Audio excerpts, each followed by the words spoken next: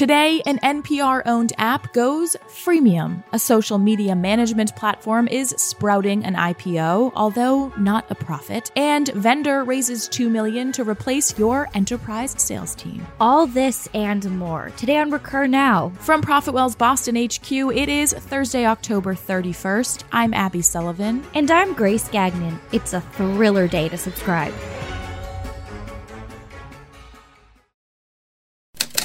Up first, your recurring revenue highlights.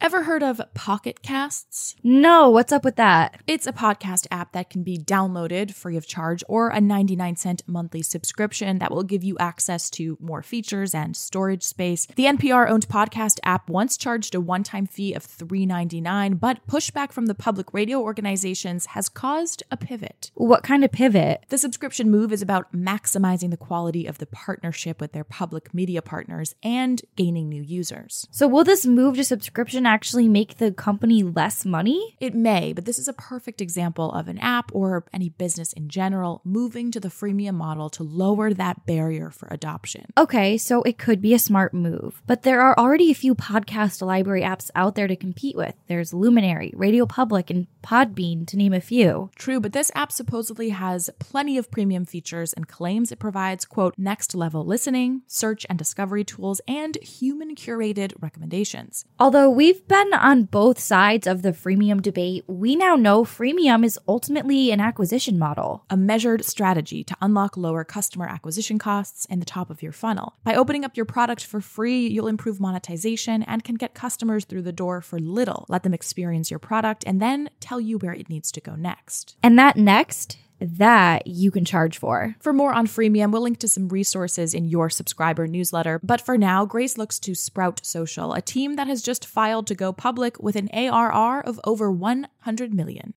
That's right, and Sprout said in its filing that it has more than 23,000 customers in 100 countries, representing 380,000 social profiles and 350 million messages per day. Sprout makes money by licensing its platform on a per-user basis and upsells customers for additional users and product modules. Sprout's 2018 revenue was 99% sourced from software subscriptions, according to Crunchbase. The same percentage of its revenue came from software subscriptions in the first 9 months of 2019. Sprout's largest customers tend to spend a mid-teens percentage more each year they're a customer. That makes growth for Sprout easier to achieve and less expensive than it would be without upselling its existing client base. So why do we care? Well, Sprout is still not profitable. Much like the already public Slack and Zoom, Sprout relies on the revenue of some high-paying customers. Here's the numbers. While 9-year-old Sprout's revenue nearly doubled between 2017 to 2018, the company pulled in over $74 million in revenue for the 9-month period ending September 30th, representing a 32% jump according to its IPO paperwork. For the same time frame, the filing shows that Sprout's losses widened to over $20 million from a loss of almost $17 million during the comparable period in 2018. So will the IPO end up being a whole lot of nothing? Well, we aired an episode of Pricing Page Teardown on Sprout versus Buffer, but Patrick and Peter find it may just be a draw. We'll link to the full episode in your subscriber newsletter so you can check it out. And now, Abby talks vendor profits. Our Boston-based neighbors over at Vendor, a company that offers subscription-based software and helps fast-growing businesses buy and manage enterprise SaaS, raise $2 million in funding and are already profitable. But there are two kickers here. Its major claim is that sales conversations aren't a good use of time, i.e. the buying process. It facilitates the commercial conversations with vendors so the company doesn't have to. It also aids with auto-renewal management, essentially pro-negotiators. The company is only 14 months old and has already reached $1 million in ARR, growing 15% month over month with MRR at over 96,000. This goes to show there is software for everything. Vendor's CEO Ryan New is a former HubSpotter, and it looks like essentially any big name he worked with is now a client. HubSpot, Toast, InVision. So is that where his impressive MRR is coming from? How long will this last? The reality is he knows he doesn't want to take any more outside investment, which is admirable. He'll likely now place a focus on how quickly his operation has grown in the space. The goal isn't to eliminate the sales profession, but rather to put an end to persuasion-driven sales, New explains, and to make enterprise software purchases as easy as consumer product purchases. And that's a wrap on your Halloween subscription news. Up next, a look at our episode of Pricing Page Teardown, Sprout Social versus Buffer.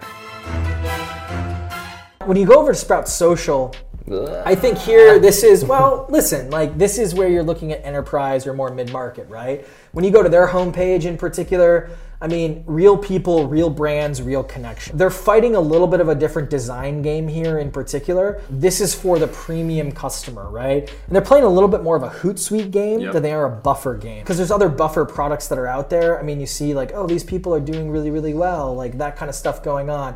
You see all these like companies, right? Like this feels a little bit enterprise or a mid-market type product. And when you go to their pricing, they're real straight up about it. Premium, corporate, enterprise, right? I don't know if I like this better or worse than Buffer. There's just a lot going on here and I'm still confused as to what I get and what I don't get. But here at least, essential tools for professionals, social business, advanced tools for social business at scale. It could be better. I feel like the copy could be a little bit more direct as to what's going on. But it's a little prescriptive. It's more prescriptive, which I think we prefer in a lot of ways. Yeah. I just think that like then they list out these features and I'm like, I probably am looking for a specific feature, but now I'm like lost. I'm like, wait, advanced keyword report, is that, where's the regular keyword? Like I'm just kind of like confused as to what's going on. Again, I don't know how many people are coming here just to sign up, and you have a pretty high price point. Yeah, I think they do have an enterprise sales team, right? Like this is $149 per user per month. And all of a sudden, when you look over at Buffer, just as a reminder, you're getting 5 users for $100. This is essentially $20 per user. You're getting a lot of functionality. There's probably a lot different functionalities we'll find out here, but they're playing a little bit of a different game, and they probably have some crossover on the low end here and then the high end.